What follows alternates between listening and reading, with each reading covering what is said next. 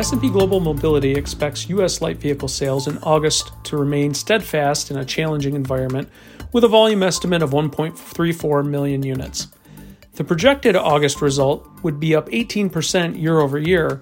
However, compared to July, growth would be a milder 3%, even with 2 more selling days.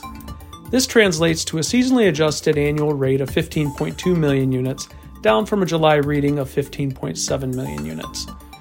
S&P Global Mobility is projecting calendar year 2023 total light vehicle sales of 15.4 million units. While year-over-year growth in the market will be sustained in August, there are some faint indicators of market softening. Vehicle affordability remains a key concern, with rising interest rates, credit tightening, and heightened new vehicle pricing levels remaining pressure points for customers. Various risk factors beyond the U.S. consumer also remain prevalent in the outlook for the remainder of 2023, including the potential for North American vehicle supply disruptions as union negotiations emerge. I'm Mike Wall with this week's Automotive Minute from S&P Global Mobility, formerly IHS Markit.